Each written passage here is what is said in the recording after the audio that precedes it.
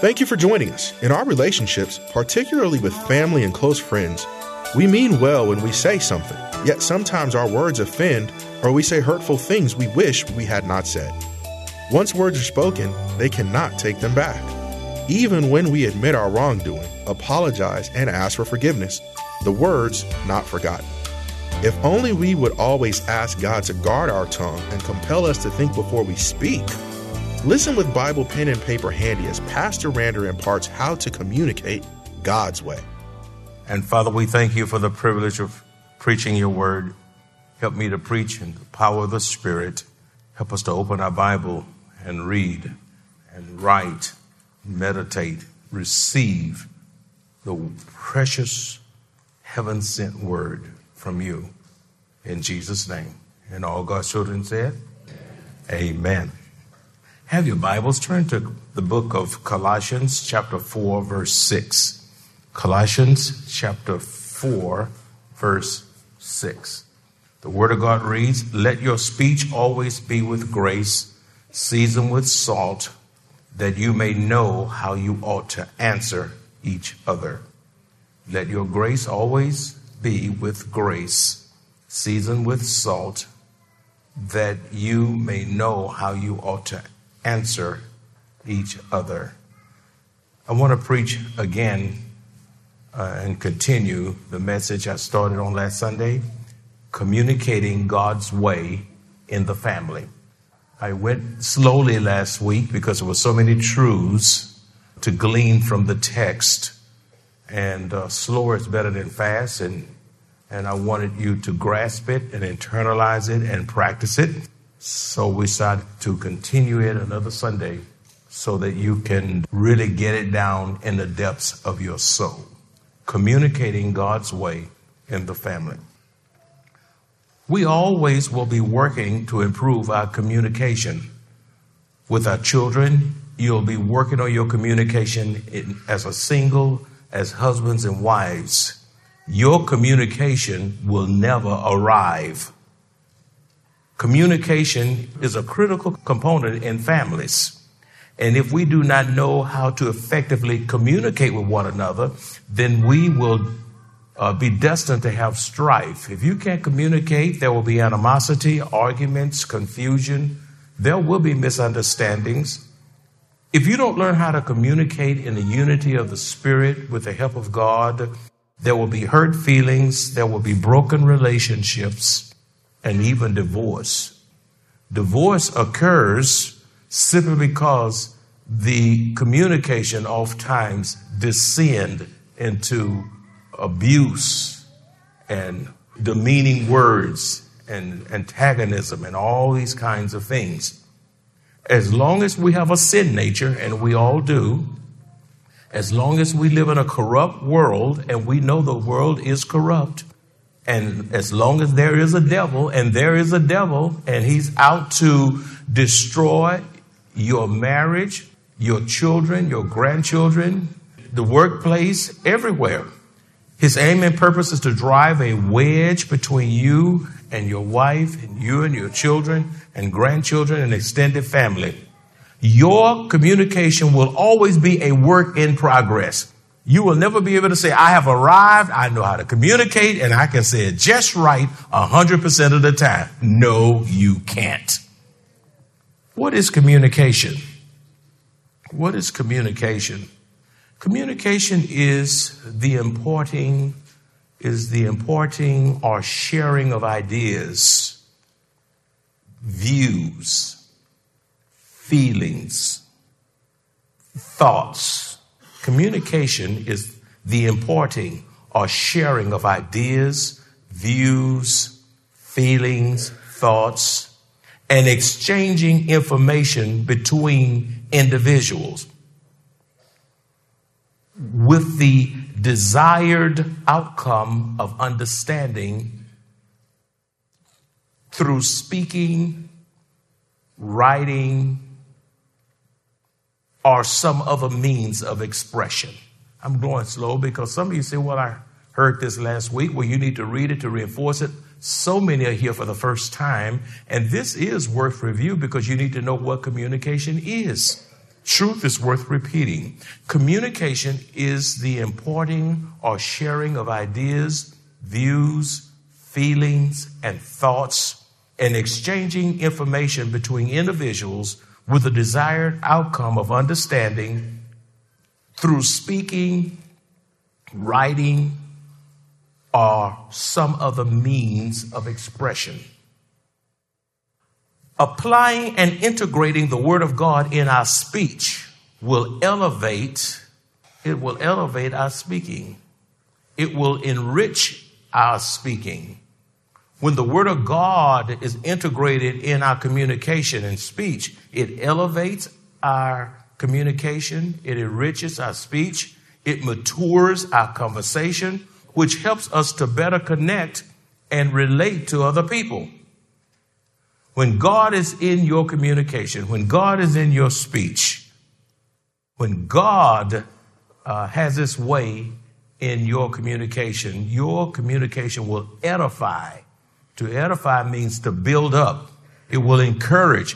People will be blessed by your words. When God is in your speech, your words will be a delight and refreshing to the hearers of the words from your very lips. As a matter of fact, when you speak in a way that blesses people, they will seek an audience with you. They want to hang around you because they know they're going to get blessed by something you say. And matter of fact, it sounds so good to the soul. They say, can you say that again? I needed what you said so much. Does your words minister or does your words tear down, beat up? It's not one or the other, you know. How do we communicate effectively with one another? How do you effectively communicate with one another? How do we effectively communicate with one another? Number one, to communicate effectively, you must first have a personal relationship with Jesus Christ. You need Christ in your life. You need to know without a doubt you're saved without a doubt. You need to say, Lord, I believe in your death, your burial, your resurrection. Come into my heart, save me, illuminate my mind, transform me inside out. I can't do this by myself. Inhabit my soul, Lord Jesus. Flush me out. I surrender my soul, my will, everything to you. And when you honestly ask God into your heart, then He will do like only He could do. Not with your heart, with your mouth, with your thoughts, with your living, with your behavior, with your attitude. To communicate effectively, you must first have a personal relationship with Jesus Christ. Only the Lord can break down barriers that impedes one's ability to communicate. Only the Lord can break down barriers. There are barriers in communication. There are barriers that stifle communication. And the Lord can break every barrier in your communication down. There's nothing that God can't break down if you surrender and let Him. What are some of those barriers? The barrier of pride. Shut up, I know what I'm doing. You can't tell me what to do. That's pride. Spiritual blindness. You're in the dark. You're spiritually dark. Satan has you blinded. Hardness of heart is an issue that we have to deal with when it comes to communication. The heart is hard. Selfishness. When you're selfish, it will break down communication every time because it's all about you. And when you can't have it your way, you just run off at the mouth. You're mad. You say anything come out of your lips simply because you didn't get what you want. Everybody else is miserable because of your selfishness. Another barrier is a bad attitude. A bad attitude affects communication. Sarcasm, being smart at the mouth. Cynicism and mockery, mocking people. All of that hurts. It hurts. Healthy communication comes as a result of being delivered from the slavery of sin. Now, before you came to Christ, you were enslaved, and Satan is your master. You're a slave to addictions. You're a slave to the devil. You're a slave to your fleshly desires, and God is not in the soul. And you are held captive by the devil. He owns you. But when you surrender to Christ and say, Lord, I surrender, then God saves you. The life of God enters your soul. That's what salvation is. It is the life of God, the Lord Jesus Christ, inhabiting, living in the soul of man. Healthy communication comes as a result of being delivered from the slavery of sin. Colossians chapter 1, verse 13 says, He has delivered us from the dominion, the authority, the power of darkness. What's darkness? Spiritual darkness. What is darkness? Demons and devil and all of these things. And transferred us from the power of Satan to the kingdom of his beloved Son. What a divine transfer. What a divine transfer. Number two, if you're going to communicate God's way, you must know each member of your family and understand their unique personality and temperament so that you can adapt your method of delivery to successfully communicate with them. Now, that is very critical. Will you write every word down? If you're going to communicate God's way, you must know each member of your family. You got to know them. You can't kind of know them. You got to know them. And the way to know each member of your family, you have to spend time with them. You need to understand their unique personality and temperaments so that you can adapt your method of delivery to successfully communicate with them.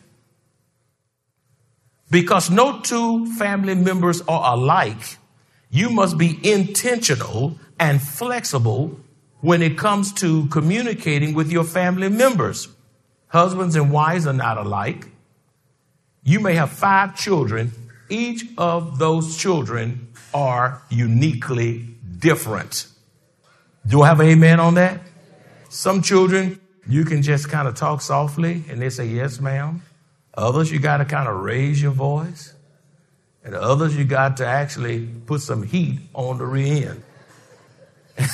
I mean, they're all different. Some of them don't understand it. You have to relate and connect with them in different ways. Now, you love all your children. You love all your family members the same. Love them all the same.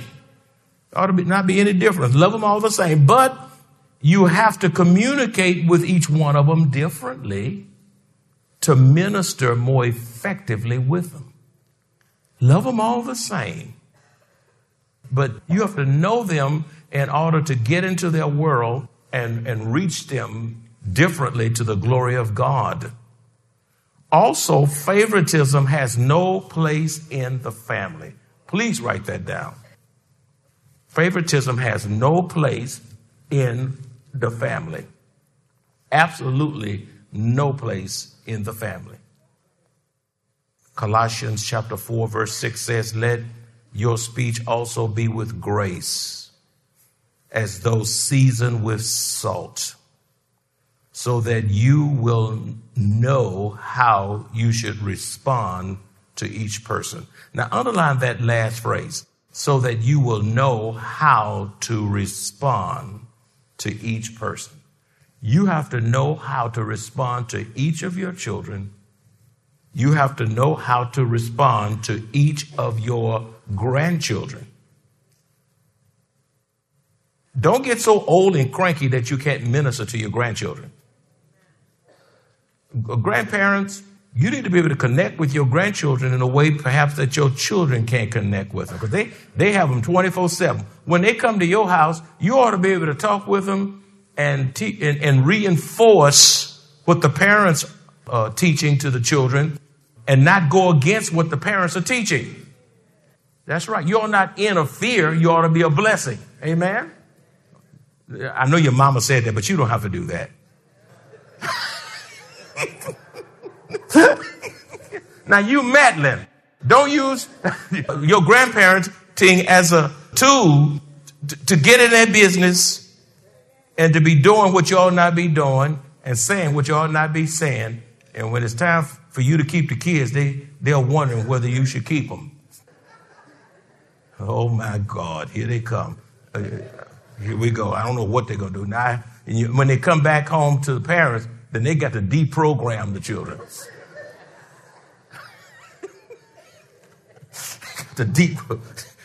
Your grandpa said what? You could look at what? Oh my goodness. All I'm saying is that speech that has grace will be loving, kind. I like that, so that you may know how you should respond to each person. Your speech should be thoughtful and restorative. Your speech should be restorative. Speech that is seasoned with salt preserves and keeps conversations from declining into abuse. You know, speech that is seasoned with salt. Salt does what? It preserves. So when your speech is salty with the grace of God, the word of God, the spirit of God, it keeps your conversations from declining into abuse, cruelty, humiliation, and embarrassment. It keeps your communication from regressing. Number 3, if you're going to communicate effectively, prayer is essential for effective communication in your marriage and family. Prayer is essential for communication in your marriage and family. James 5:16 says, therefore confess your sins to one another and pray for one another so that you may be healed. Now, when you get right with God and when you're praying to the Lord, God will do some healing in the marriage and relationships with the children and grandchildren and extended family, in the workplace and in the church and everywhere else. When you're praying, healing takes place. Prayer works. Prayer heals. There's power in prayer. So much power until James 5:16 says the effective prayer of a righteous man or a righteous woman or righteous anybody who knows the Lord can accomplish much. When you bathe yourself in prayer, your children in prayer, your relatives in prayer, your siblings in prayer, it accomplishes much. And when you pray, don't expect instant transformation and don't put God on your schedule. Well, Lord, I prayed yesterday and I don't see nothing today. Wait a minute now. It takes time. Sometimes God is trying to teach you patience. He's trying to develop you. He's not going to zap everything right because you just prayed. And maybe he can't answer the prayer because your prayer was so selfish that he could not answer it. If we live in a spirit of prayer, our communication will improve our marriage. Our communication will improve in our family. Also, it is through prayer that we are able to humble ourselves and confess our sins. When we are praying, you know when a person is not praying. When you're praying, you won't speak harshly. You won't speak ugly. You won't speak with a bad attitude. You can't pray and have a bad attitude. When you're praying, you won't be speaking rudely to family members. Prayer helps us to communicate with God and our family. You know what prayer does? Prayer also elevates and revives our family conversation. You need to write that down. I like that. Prayer, it elevates and it what? Revives. Prayer elevates and revives family conversations. It has a way of purging the sin out of our speech. Prayer has a way of purging the sin out of our speech. If you live in a spirit of prayer, the Lord will reveal to you how to connect with your family in a way that you cannot when you're operating in your own flesh. These are some huge spiritual insights. If you live in a spirit of prayer, the Lord will reveal to you how to connect with each of your family members in a way that you could not otherwise connect when you're operating in the flesh. Dads, fathers, are you the priest in your home?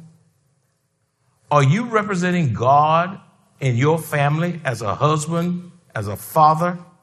The greatest thing, Daddy, as a priest in the home that you can do for your children is to lead them to Christ.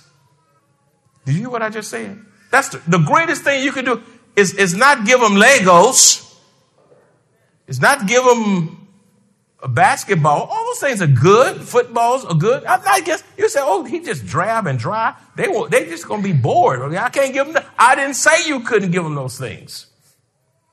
But I'm saying, if you give them what does it profit you to give them all of those things and you're not laying hands and you're not praying on them and you're not leading them to Christ? The Sunday school teacher does not have to be the one to lead your child to Christ. It doesn't have to be the preacher. What about you? You know what? What a wonderful thing when you can say, I led all my children to the Lord.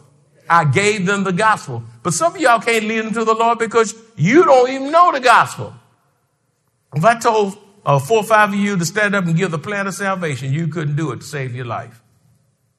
Look how quiet it got then. The greatest thing you can do as a father and priest in your home is to lead your children to Christ. And let me say this, by the way. Thank you, Holy Spirit. If your children saying they save and they come to church, but you see nothing spiritual about them, I mean, even when they come to church, they won't sing, they won't serve, they won't participate. They come and just look, and they're looking at their clock and they can't wait till it's over. They sitting there, but their minds is everywhere else. You know, they might be just as lost as they can be in your family name. You know, like the Draper name. These are my Draper children, the Jones children, I'm trying to find another name, last name that's not relative in here, but I can't. Because you say he talking about me. Your child can bear your name, but the greatest name is for your child to have the name of Jesus in their hearts. They can be at the church and lost in your house and in the church house because you don't see anything spiritual about them. Yet they came up in it, but lost. Lost. No excitement, no zeal, no passion. Won't serve. You got the pull, tongue, and tooth. Maybe you need to go back to the old landmark and say, son, daughter, do you know Jesus? And if you know Jesus, where's the evidence?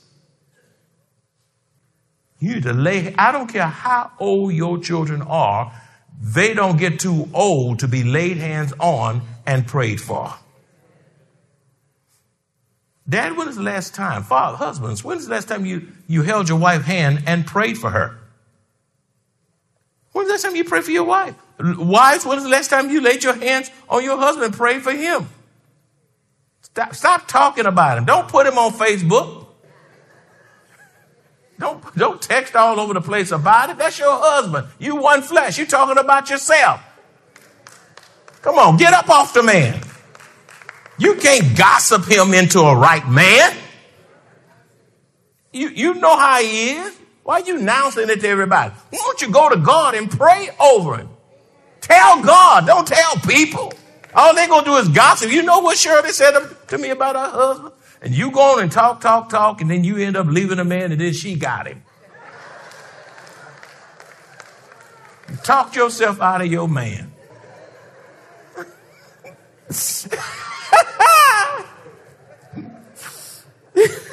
I don't care if it's true. Don't run them down. Be quiet. Pray. The prayer of a righteous person accomplishes much.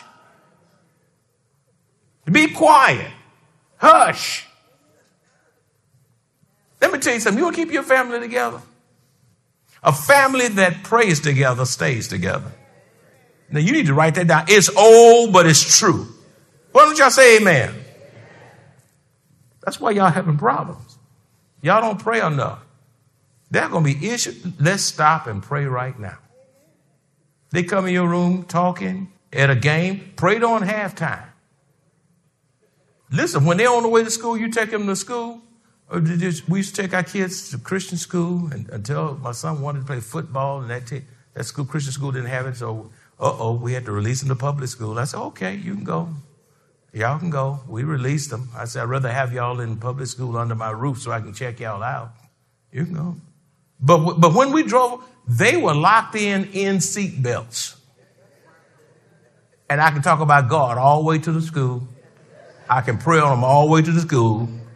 And I had the door on lock. They couldn't get out. They locked in. They in prison. They can't go anywhere unless you're going to break the window or something. If you put the child lock on a 16-year-old. Look. Pray them all the way there and pray them all the way home. Pray until when you die, all they can hear is mama's prayer. You pray to when that daddy died. I still remember my grandma Emma pray. She died when I was about 15, 16 years old. And I can still hear her in her crackly voice praying to God as I was a child. We can and will communicate effectively within our families as we obediently trust God to move according to His will and in His time. He will give us everything we need when we lift up our eyes to the hills from whence comes our help. Where does our help come from? It comes from God who made heaven and earth. If you enjoy this kind of biblical teaching or would like to hear this message in its entirety, please visit us at Maranatha Bible Church, located at 7855 East Loop 1604 North in Converse, Texas, or call us at 210-821-5683.